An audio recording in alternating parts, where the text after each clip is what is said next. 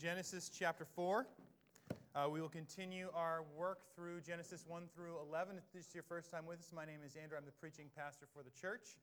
I will pray for us, and then we'll go ahead and dig into God's Word. King Jesus, we come to you today as people in need. We are in need of you. We are in need of your truth. We are in need of your guidance. We are in need of your gospel. I pray that we know we come to you today with empty hands. I approach you with empty hands. I open your word. I pray just now that the things that are here that are of you would shine. The things that are of me would just be forgotten. And that you would empower our work here to enjoy you more and to glorify you more and to know you more with absolutely everything we have. I pray as we come to this weighty text that you would speak to us. You would instruct us. You would guide us and lead us. Please send us your Spirit that we might see you and know you and help us as we come into your presence now. Lord, guide us. God, I pray these things for your glory and for our joy, and in the name of Jesus Christ, amen. Okay, so we are in Genesis chapter 4. We are in the Cain and Abel story. And as we approach this story, I think there are three things that could get in our way of actually hearing what is here for us today. The first of those is the fact that this is the Cain and Abel story. This is Genesis 4. This is one that society and culture and people who've never even cracked a Bible, this is a story they're familiar with. And we always need to be careful as we walk into these familiar stories that we don't tune out what's actually here. Secondly, we live in a time and a place where this story is not as shocking as it's supposed to be. As we come to this story, this is the story of the first murder in human history. It does not go into graphic detail, and no one writes a song to glorify the act. It's serious, it's sober, and in our time and in our place, for 1,000 reasons, we can read right over these things, and we don't weep, and we don't cry, and we're not surprised at such horrible, horrible things. Thirdly, I think we're pretty good at distancing ourselves from things like this. We are pretty good we're pretty good at looking at something like this and saying, well, I'm not that guy. This isn't about me. This is about some guy. I've never killed anybody. This doesn't have anything to do with me. But when we do that, we distance ourselves from what God has for us here in this text, because this text is a case study in brokenness. This is a case study in the broken world in which we live. And so much of these early chapters of Genesis are here to help us see our greatest need. Our greatest need that we can't actually fix. We are broken. We are sinners. We do things. We are self-centered. We are self-serving. We are selfish, and we need a Savior. And that Savior is not this guy. I can't save myself, and neither can you. We've tried 10,000 projects to make ourselves better, to improve upon ourselves. And at the end of the day, no matter what happens, you're still right there with you, as Cain will find himself at the end of this story, at the end of this history. And so as we turn to this, we need to see and know, even as we enter into, we are Christians, which means this can be handled as Christian scripture. We know the end of the story. That is the good news of the gospel of Jesus Christ. Cain tries 10,000 things to fix his own life or to get somewhere or something in life. And at the end of the day, they all come up empty. And so as we approach this text, I just want to look at three things. Why is this here? How do we handle it? And how does it fit into the big picture? Because if you just take this narrative, it kind of has the feeling of Ecclesiastes. There's kind of a hopelessness at the beginning and the end of this story in and of itself. But as we dig in, I'm just going to work through it. I'm going to read it, and we're going to answer these questions. So if you'd start with me. If you don't have a Bible, we have some over there. You can grab one. I am in Genesis chapter 4, starting in verse 1. I am in the ESV. Verse 1. Now Adam knew Eve, his wife. Again, this is one of those things when if you just sort of take it at face value, you're like, why did he even say that? Well, up to this point in time in the story, the only thing we've heard is about God creating with verbal fiat and then also creating the first humans out of the dirt and out of rib. And he's just the one creating. He's the one making people at this point in time. And now they're involved in sort of that overall task. And here we actually hear, now people are coming from people. Now Adam knew Eve, his wife, and she conceived and bore Cain, saying, I have gotten a man with the help of the Lord. Verse 2. And again she bore his brother Abel. Now Abel is a keeper of sheep, and Cain a worker of the ground. In the course of time, Cain brought to the Lord an offering of the fruit of the ground. And Abel also brought of the firstborn of his flock and the fat of their portions. And the Lord had regard for Abel and his offspring, but for Cain for his offering, but for Cain and his offering he had no regard. Okay, this is where I get revealed to be a horribly, horribly ignorant urbanite. But here we go into the agrarian details of the Cain and Abel story. So as we approach this, you may have heard a number of people try and, if you're familiar with this story, you've heard people talk about it, people try and make a big deal out of different pieces of the story. Oh, so Cain's growing wheat or whatever, millet or ancient grains, like in your cereal. I don't know why they're ancient, wheat's not, but there it is. They're growing his thing. And the guy over here, well, he's doing goats, and maybe God likes goats better than he likes ancient grains or whatever. And people can make a big deal out of this, but I think it actually misses the whole point of the story. The interesting thing about this couple of paragraphs is there's a lot of really honestly normal human stuff happening here. This is a lot about the human condition. And sometimes when we get to a text like this, we go off on all kinds of different tangential theories about why was this one good and that wasn't good. Or we'll see later, why does Cain have a mark? And we'll talk about that briefly. But we can ramble on. Is there detail in the way that Eve is saying it? Does she have a bad attitude? And we miss the point. We miss the point. And often when we miss the point, it's helpful to see what the New Testament has to say, because the New Testament often doesn't miss the point. The story is this. Abel brings his stuff. Cain brings his stuff. God liked one of them. God didn't like the other. So here's the deal. It's not about what they brought, and it's not about God's fickle attitude. Oh, I like goats. I don't like grains, right? I like red better than I like orange. Or I like orange better than I like red. It's not that at all. In fact, Jude 11 and 1 John 3:12 both make it really clear. This is about their attitude. This is about their heart disposition as they come to God in these things. Abel, we don't hear about Cain and Abel a ton in the Bible from here on out, but Abel, as we'll see in a minute, is always regarded well. The Bible always says good things about Abel, and the Bible universally says bad things about Cain. He's the bad guy. He is the bad guy in the story. What seems to be happening here is that Abel, seeing God for who he is in response to his holiness, in response to his goodness, brings what he has and gives it to God.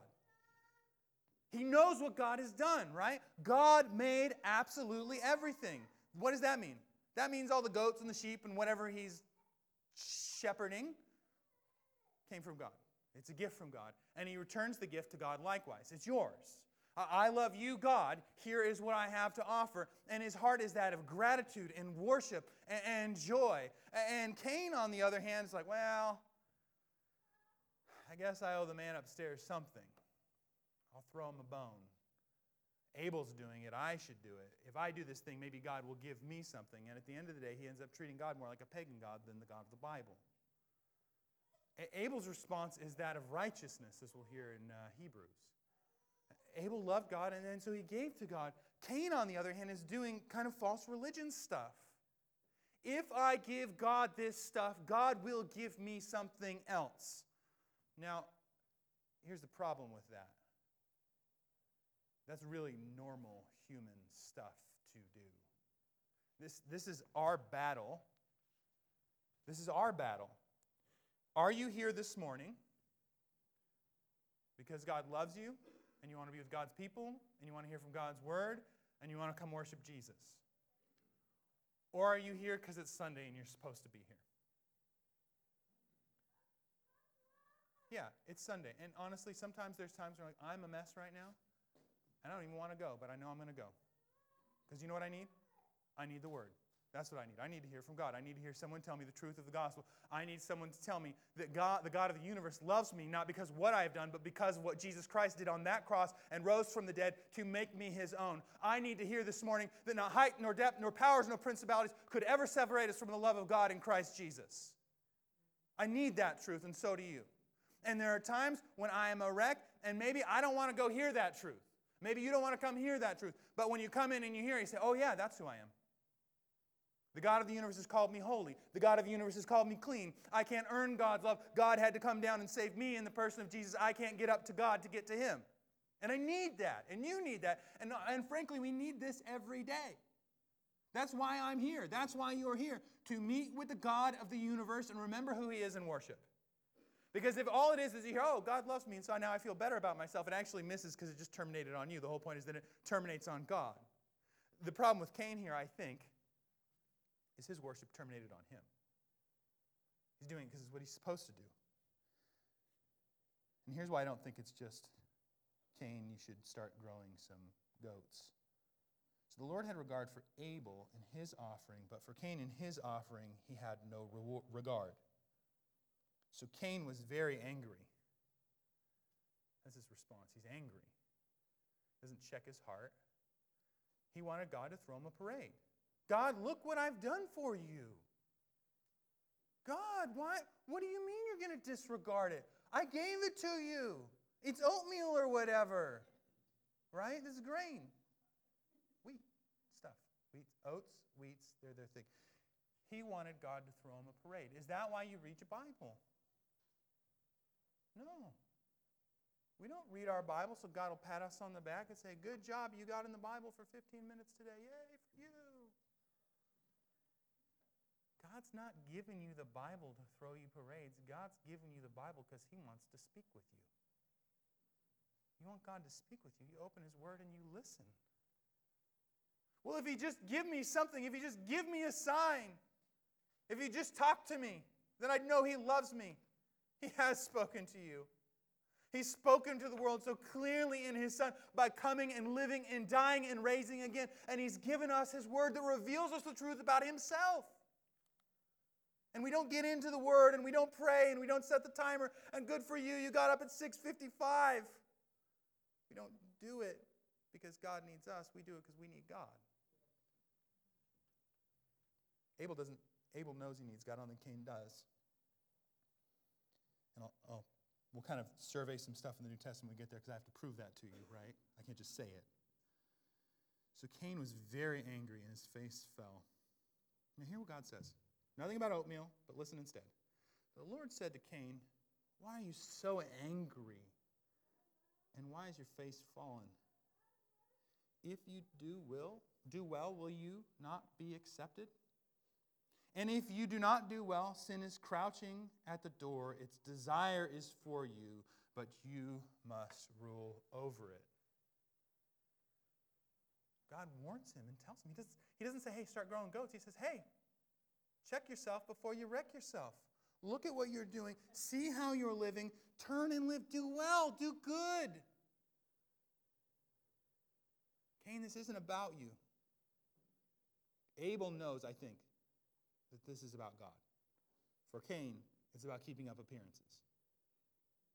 For Abel, it's about worshiping God. And here's warning, right? How kind is God?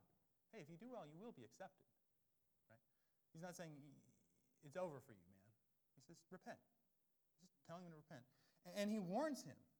This thing inside of him, which is manifesting as him making much of his name by going to the altar and worship, by him making a big deal out of him, it's dangerous. There's something going on here that won't go well for him. And then it gets worse. Verse 8. So his response then is not repentance. His response then is not stop doing the fake religion stuff and start doing the real religion stuff, or however you want to say that. We usually use those two, juxtapose those two pejoratively just as a tool that's helpful. But stop doing the things that are about you. Start doing the things that are about God. Cain spoke to Abel, his brother, and when they were in the field, so he's lured him out into the field, Cain rose up against his brother Abel and killed him.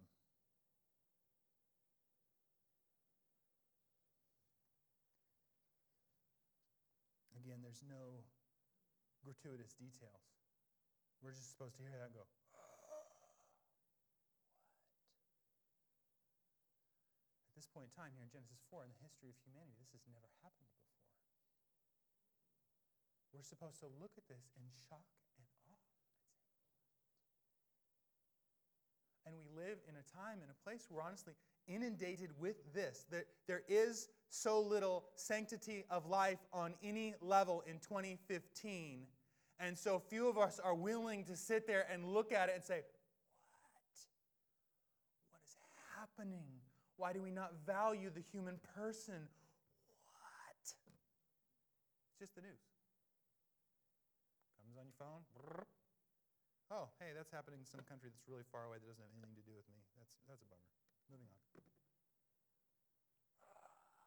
What? I mean, Genesis 1 and 2 spent so much time meticulously showing us how God, the sovereign of everything, made and formed and created everything. And the apex of that is the human person. That every human being is an image bearer of God, worthy of dignity and respect. We're so callous.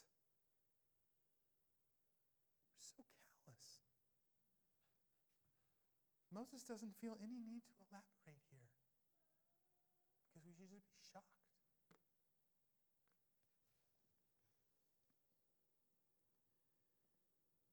Verse 9.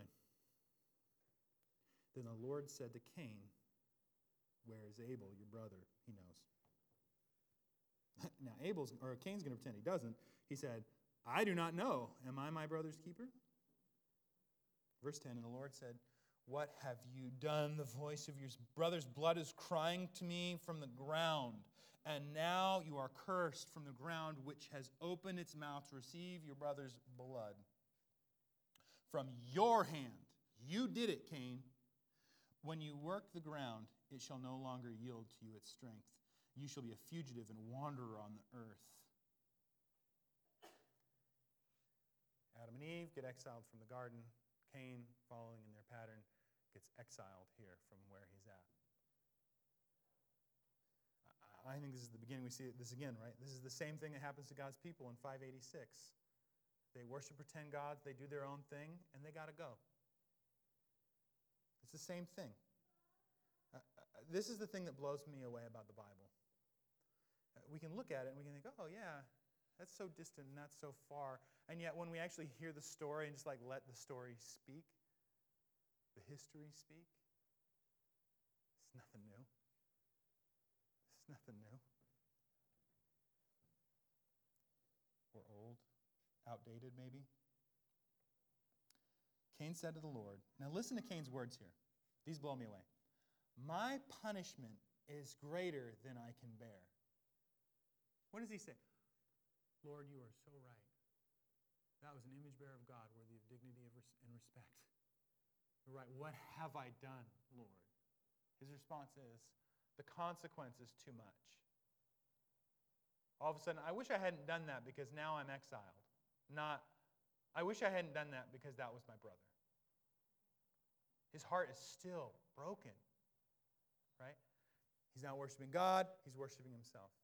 He's not bummed out that he sinned. He's bummed out that he got caught.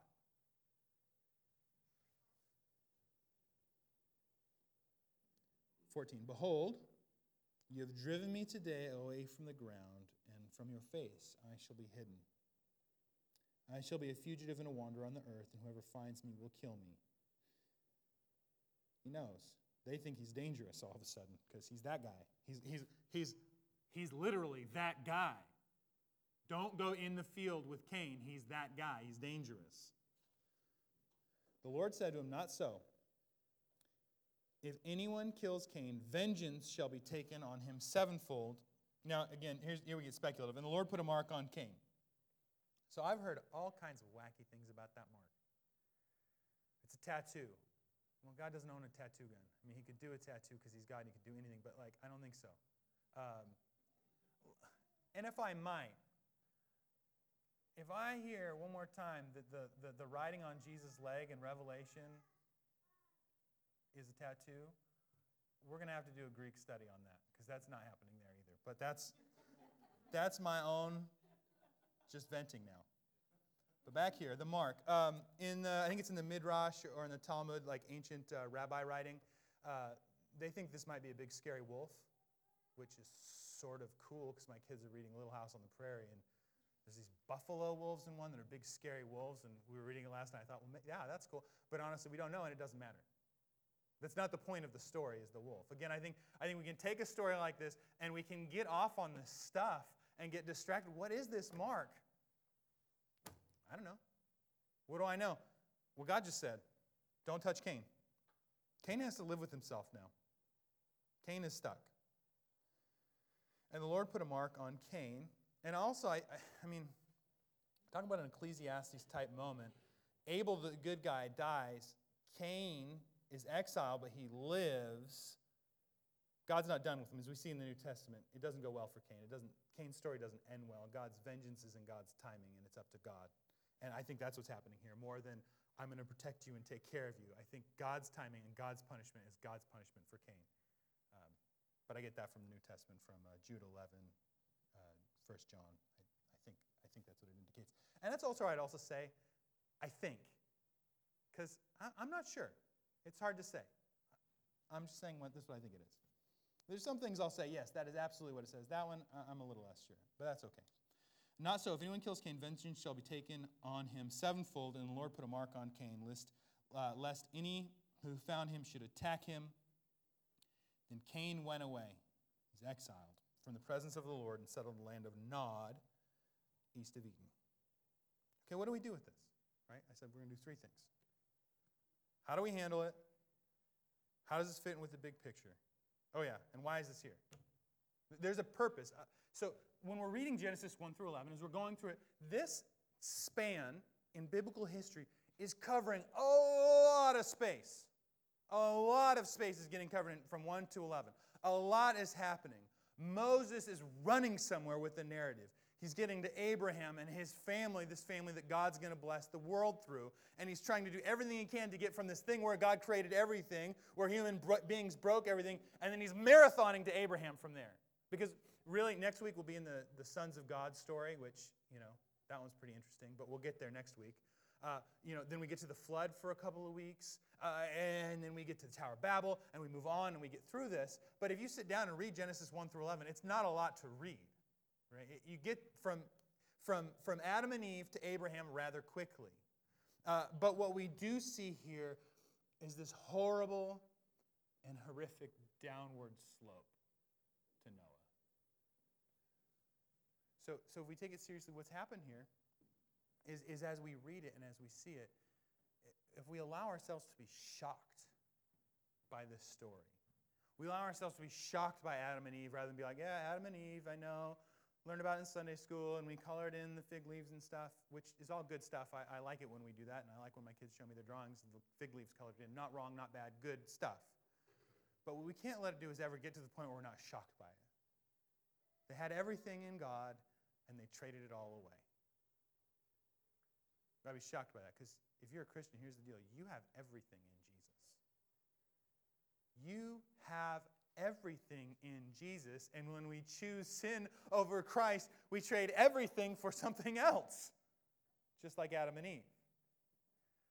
And we must be shocked here by the fact that not only did it start bad with Adam and Eve, it's getting worse. It's a downhill slope to the flood narrative. It's going poorly for them apart from God. And the one guy in this story who was close to God gets killed. It's going poorly. There's a downward slope. So how do we handle something like that? What do you do with a text like this? It's January 3rd, right? It's not today, just in case you're wondering. But it's January 3rd. You're going to give your annual Bible reading plan another run. Last year you made it to Exodus. This year you're going to make it to Joshua. And I would say if you make it to Joshua and you stop, just pick it up and keep reading. It's okay. It's not your righteousness. It's a tool for you to get in there. But I digress, right? So it's January 3rd, you're in Genesis 4, and you read it, and you're like, what do I do with a text like this? And then you skim your Bible and you realize, how long till I get to Matthew? I want to hear about Jesus. Well, I think that it can feel that way, and I think part of that's because, honestly, in our churches and sort of in evangelical Christianity generally, we don't know what to do with the Old Testament at all. And we miss that this is here for a reason. And we even miss that this is the Bible that Jesus had, right? Jesus didn't have the book of Revelation.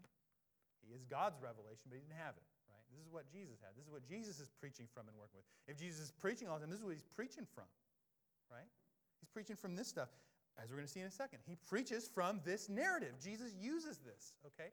So what do we do with this? I think one of the most valuable things you can do, both how to handle and tackle a text like this, but also just in your own personal devotional life. Now, we live in Seattle, and so all of our words are broken.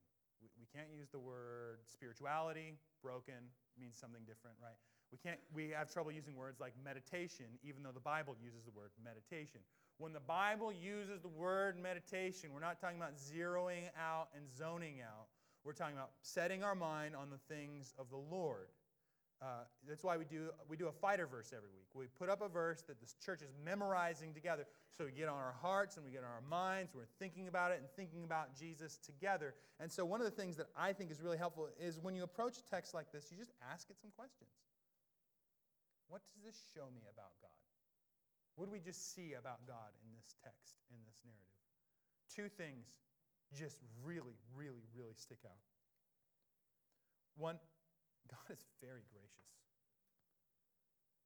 As far as we can tell, Cain does not repent. But at least once God gives him that option. Romans tells us that God's kindness is meant to lead to repentance. If you look at life and you say, why do the good and the young, why do the good die young and the old live to be rich and old and mean sometimes, right? Not always, but why did that guy get to keep going and be a tycoon, and why did that guy die at 21? He really loved Jesus and he didn't.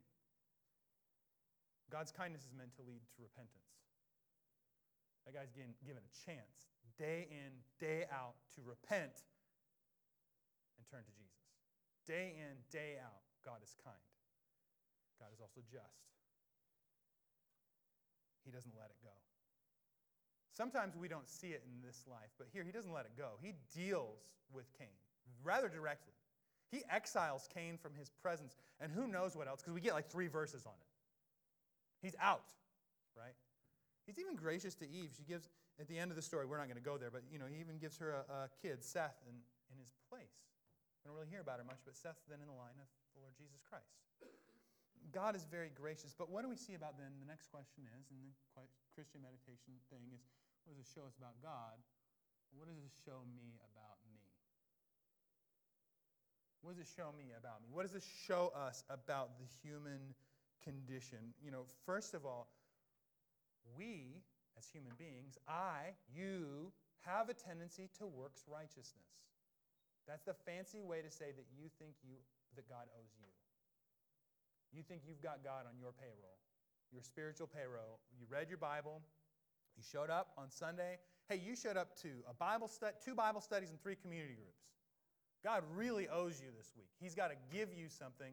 That's why I'm right. Here is the wonderful and beautiful liberating news of the gospel that available to you right now if you do not know Jesus, and given to you if you do, is the fact that you have full access to the Lord of the universe in the person of Jesus Christ, that Jesus Christ came to give us access to the Father and to fill us with the Spirit, and that you and I, if you are a Christian, get to live with God now and forever. And when He restores all things, like off the hook, live with God forever, full and completely unfettered with God forever. And yet we keep coming back to the report card. We keep coming back to try and say, well, God, I brought you the sacrifice. I did the thing. I brought you the oatmeal. You owe me. Now, A, that's sin. It's wrong. But B, it's weighty. I mean, there's a reason. If you ever wonder, why does this church sing Jesus Loves Me on Sundays in big church? Big church? It's all big church, right? Everybody's welcome here. Why do we do that? Isn't that for kids ministry? You know how often I need to hear that truth and that reality? That I am a son of God, not because of what I've done, but everything that the Son of God par excellence, the Son of God, the second member of the Trinity, did in my place. You are more loved than you can possibly imagine. And we take this fact, as I said earlier, not height nor depth nor power nor principality ever separates from the love of God in Christ Jesus. We take that reality and say, well, I still have to cross the gap.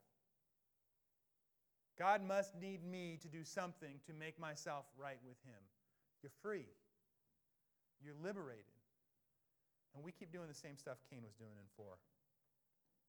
Not only that, I think it's really important here to see he had a chance to not do what he did. There are at least 3 steps here. Cain, stop it. He's walking in the field. Hey, Abel, you want to come out in the field?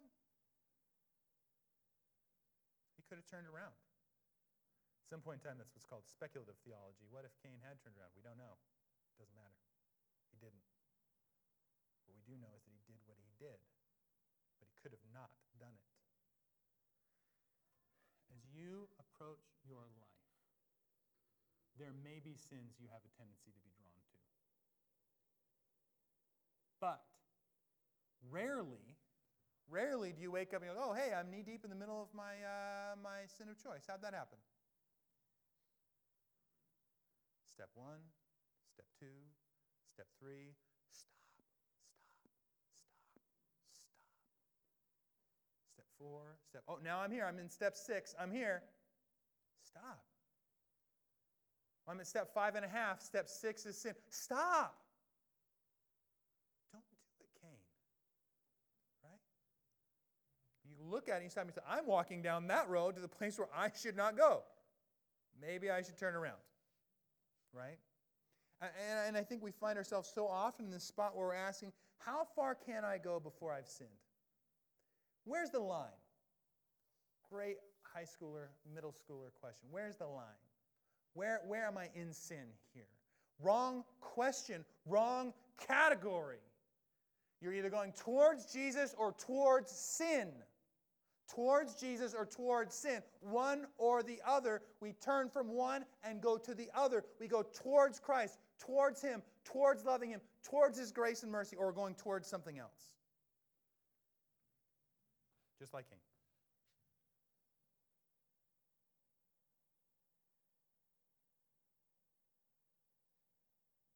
And then his response, of course, is worldly remorse. His response is not, what have I done to my brother? His response is, what have I done to myself? And so often that's our question. I got busted. What have I done to myself? Who cares about you? What about Abel, man? What about the people you're sinning against? What about them? That's repentance. That's looking at a stop and saying, I'm sinning against God and sinning against others. This is David when he realizes, oh, what have I done? Lord, against you only have I sinned. He's not doing what Saul does. You go to Saul and you look at, why isn't Saul the king anymore? Saul's the first king, if you're unfamiliar with the story. Saul's the first king, David's the second king. Saul, in his brilliance, is about to go out into a battle. They're waiting for Samuel the prophet to show up to make the sacrifice so they can go in and wreak shop on their enemies. He's late. Saul does what he should not do, knows he should not do as the king, and everyone's starting to disperse and leave. His hope is in the ritual, not in the God who moves. And so he offers the sacrifice. Samuel shows up and says, what the heck have you done? Well, everyone was leaving, and so I did the thing I wasn't supposed to do. So you sinned so everyone would stay instead of trusting God that if Samuel's 15 minutes late, his bus was late, man, he will be there. That God can't do what He'll do. So you sin so God would move, so you can, again, works righteousness. I did the ritual so God will do the thing. No, God's so much better. Trust the Lord. His prophet will make it. He'll figure it out. And what does he do? And so he just blame shifts all day long. Well, you weren't here and you were late. And da-da-da-da-da. David gets busted by Nathan the prophet. What does he do? Ah! You're right. Now, he has to get busted. It's a sad story. He gets busted, for sure. But even in getting busted, his response is genuine repentance. Now, the third question in our meditation exercise, if you will, setting our minds on what do I do with this text, is I say, okay, what does this show me about God? What does this show me about me? And what is the answer to, how is Jesus the answer to my problem? The answer to my works righteousness is the grace of the Lord Jesus Christ. When I realize that I'm being a Pharisee legalist who's doing stuff so God will love me, I'm reading my Bible so that God will love me. I'm reading my Bible so God will bless me rather than reading it for Him. So you know your answer there is you stop reading your Bible, don't ever read it again. Wrong. Wrong. Well, I'll try again tomorrow. No. Try again right now. It's a gift. Stop it. It's your work of righteousness. Remember why you're reading it. Just come back to the truth. Wake up. Jesus has done this because God's revealed Himself to me most clearly in His Son. God's spoken many times in many ways. At first to our fathers by the prophets, but these last days He's spoken to us by His Son. Read it. It's Hebrews 1. It's awesome. Remember what you're doing. This isn't just a book and you're not just earning points. You have everything in Jesus. Just keep reading. So how does this then fit in with the big picture? This little story about a couple of brothers and just this horrible thing. The reality is we are on this downward slope that we'll see towards the flood. And we'll get there in a couple of weeks. But the reality is, and what's really, really clear from the early chapters of Genesis, is that God made everything good and the human beings broke it. God has given you many, many wonderful gifts in your life that you break. God has given you life and breath, and you use it for rebellion against Him. You use it to sin against Him. You use it to do religion. You use it to do things so that you can feel good about yourself. You gave somebody a coat, great. Now you throw yourself a parade because you were generous to somebody. Did you make the coat?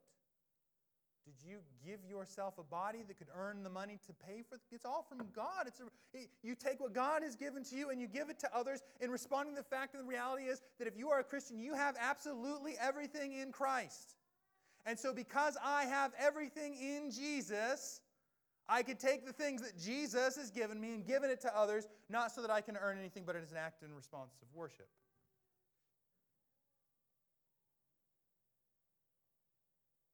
Humans have broken the world, and as we see here in 4, it's beyond repair. It's not just like Adam and Eve get exiled and then Cain's going to fix it. Nope, making it worse.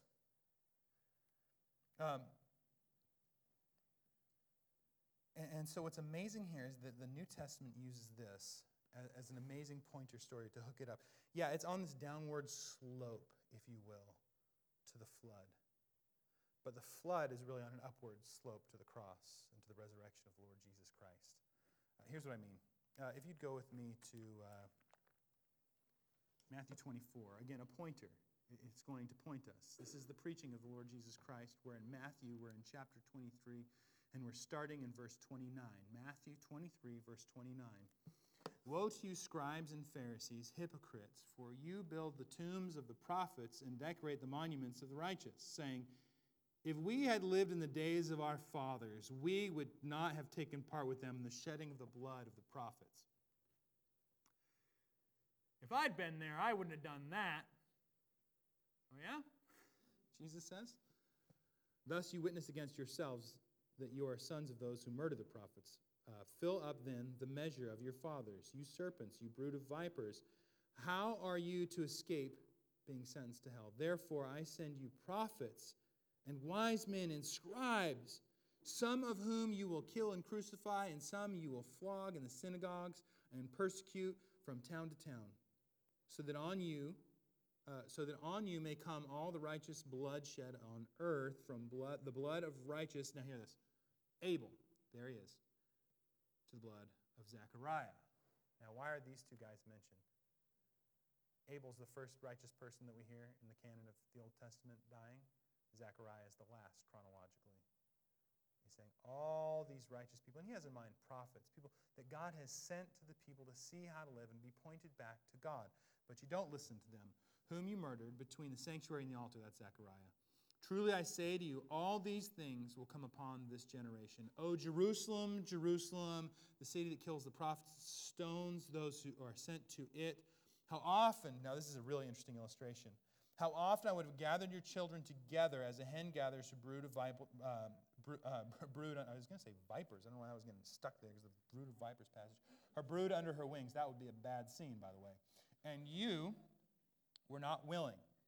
Now, here's an interesting thing that's considered like a general rule of what happens in the mind of a Israelite at this point in time. Apparently, and here's my agrarian ignorance coming out, apparently it was at least said at this time that what mother hens would do is they would brood over their chicks, because these aren't the eggs, they're hatched, right? They would brood over their eggs if there was a fire. And the mother hen would actually get burnt in the fire and the chicks would live. It's interesting that he uses that illustration, because he's going to die on the cross to gather them in. He's going to die so people don't have to. It seems that there's even more to that little illustration. Not just that he's this kind, nurturing vibe of come on in, which I think is true, absolutely true. But it seems that his illustration is even saying, I'm going to lay my knife down for you if you'd only come, if you'd only listen, if you'd only be like Abel and not like Cain. But he's going to go further than that. Or the Bible will go further than that, pardon me. I'm in Hebrews. I'm in chapter 11. This is called the Hall of Faith. We won't read the whole thing. But I need you to see something that's happening here with this Abel image. That God's pointing back to the binary choice of Abel or Cain. Verse 11. Now faith is the assurance of things hoped for, the conviction of things not seen. For by it the people of old received their commendation. By faith we understand that the universe, all of a sudden we're in Genesis, right? Hebrews is using Genesis all of a sudden. By faith we understand that the universe was created by the Word of God, so that what is seen was not made out of things that are visible. By faith, here's again why I think we can look to Abel and say this is what his offering was about. By faith, Abel offered to God a more acceptable sacrifice than Cain, through which he was commended as righteous, God commending him by accepting his gifts. And through his faith, though he died, he still speaks. The New Testament actually thinks we can still learn from Abel, by the way. By faith, Enoch was taken up so that he should not see death, and he was not found. Fascinating story. Genesis rolls on. Because God had taken him. Now, before he was taken, he was commended as having pleased God. And without faith, it is impossible to please him. For whoever would draw near to God must believe he exists. That's interesting. And that he rewards those who seek him. Now, what he doesn't mean here is that Abel thinks he's drawing near to God so that his life will be healthy and wealthy. Because that's not how the story goes. It's interesting, right? In the same paragraph, we're talking about reward. We're talking about Cain and Abel. We're talking about Abel. What's his reward? We'll get there. By faith, Noah, being warned by God concerning events as yet unseen, in reverent fear constructed an ark for the saving of his household. By this he commended the world. He condemned the world and became an heir to the righteousness that comes by faith. And then he gets into Abraham and on and on and on and on, right where Genesis 11, 1 through 11 is going. Now, turn your page with me, or maybe a couple pages, depending if you have a tiny Bible or not. Skip down to verse 11 and 39. It says this. So we're going to sum up the list. In all these, though commended through their faith, did not receive what was promised, since God had provided something better for us, that apart from us they should not be made perfect. At the end of this whole giant list, he's saying, those guys all love God and we're waiting for something awesome. You guys live here on the other side of the resurrection. You have something awesome. His name is Jesus, the reward. And then skip down with me to 12 and 18. I would read it all because this is one of my favorite sections of the Bible, but we don't have time for that. Verse 18 says this. For you have not come to what may be touched. This is a Mount Sinai reference where Moses had the Ten Commandments. A blazing fire and darkness and gloom and a tempest and the sound of a trumpet and a voice whose words were made the hearers beg that no further message be spoken to them, for they could not endure the order that was given. If even a beast touches the mountain, it shall be stoned because it's holy. Indeed, so terrifying was the sight of Moses that Moses said, I tremble with fear. But you have come to Mount Zion. So you've not come into the Torah with its regulations or the law with its regulations. You've come to the resurrection of the Lord Jesus Christ. You've come to Mount Zion and the city of the living God. This is for you if you are a Christian. We don't have time to get in the whole conversation. For you if you are a Christian, this points to the reality that God's going to put everything back the way it's supposed to be. And the heavenly Jerusalem, and to the innumerable angels in the feastal gatherings, and to the assembly of the firstborn who are enrolled in heaven, and to God, the judge of all, and to the spirits of righteousness made perfect, and to Jesus, the mediator of a new covenant. Now here, listen to this. And the sprinkled blood that speaks a better word than the blood of Abel. Is he being poetic? Is he being flowery? Why is that there? Abel is a type. That's the fancy word for it, type. Abel is a type. He's a shadow. He's a word picture. He's a foreshadow. A righteous person had his blood shed when he was following God. Jesus, God himself, comes, the only truly righteous person, the only person without sin. His blood is shed as he is honoring and following God, but his blood shed brings us into the reward, and the reward is Jesus. Abel's looking forward to it. We actually know what it is. This whole thing is pointing to Jesus. By that, the whole thing, I mean this whole thing that we're bored with in like September because it's 78% of the Bible in your Bible reading plan. When you miss that this whole thing is Luke 24, this whole thing is about Jesus, this thing's not boring, this thing's amazing. It is amazing, by the way, but that's another sermon for another day. But what we see then is that there's this downward slope here in 4 to Noah, but it's the upward slope to Christ our Savior. It's an upward slope to the story of what God is doing with broken things. God made all things good. He made all things right. He made all things perfect. And our first parents, Adam and Eve, broke it. And chapter 4 just shows us how bad, in fact, they did break it. And it's this upward slope to Christ. It's this upward slope to the gospel that God's answer to the human problem is Jesus, is the grace and the mercy of God who dies in our place for our sins to make us not only right with God, but to give us life in God.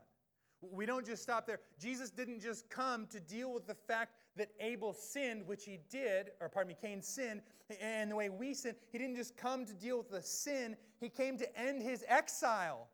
He's exiled away from the presence of God. When we live apart from God and apart from Jesus, we live apart from the presence of God, just like Cain. But Jesus Christ came and lived, died, rose, and sent us his Spirit. So yeah, our sin is dealt with. And if you love Jesus, you are absolutely right with God. And if you are not right with God, Jesus will make you right with God. But it's not just that your sin is dealt with, but now we get to live in the presence of the God of the universe in the face of Jesus Christ. Jesus doesn't just fix one side of the Cain problem, he fixes both. He fixes both. If you don't know him, if you're here you're a Seattleite and you're like I was before I found him, before really he found me. You're here for a reason. You didn't end up here on accident. You're probably looking for something. I tell you what, you can search every one of the other options, and all the other options are some cruddy ladder trying to get to God or get to experience or get to peace. This is the gospel of God who came down to get to us. If you do not know Jesus, today is the day. Repent and believe and turn to Christ.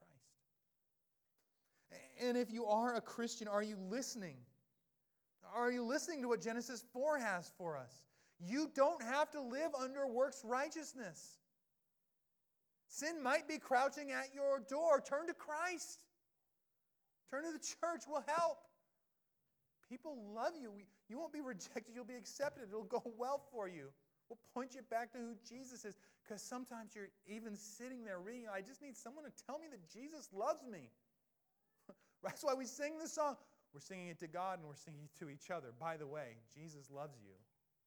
You don't need works righteousness. You don't need to earn your salvation. And in turn, because of this reality, we turn to worship him.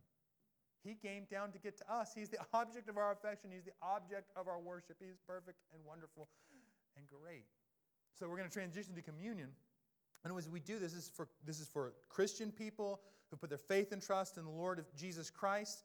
When we do this, we come to this table and we remember His body broken and blood shed for us. So when we come to this table, we don't come mourning, we come celebrating because we are sinners saved by grace. Paul calls us to consider our sin and to take it seriously. So before we take this cup, we consider ourselves when we repent of our sin. But when we come up to take this, we take this as a celebration of the fact that we are people made new because of Jesus, because of His body broken, blood shed.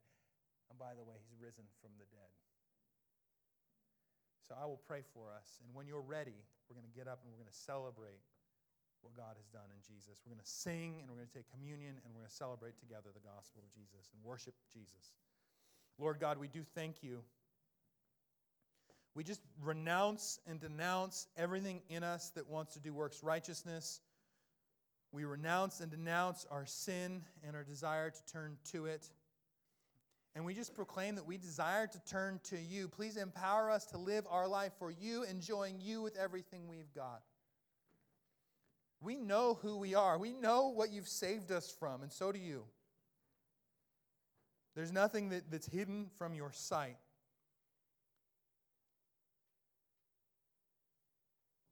And You've said it's finished.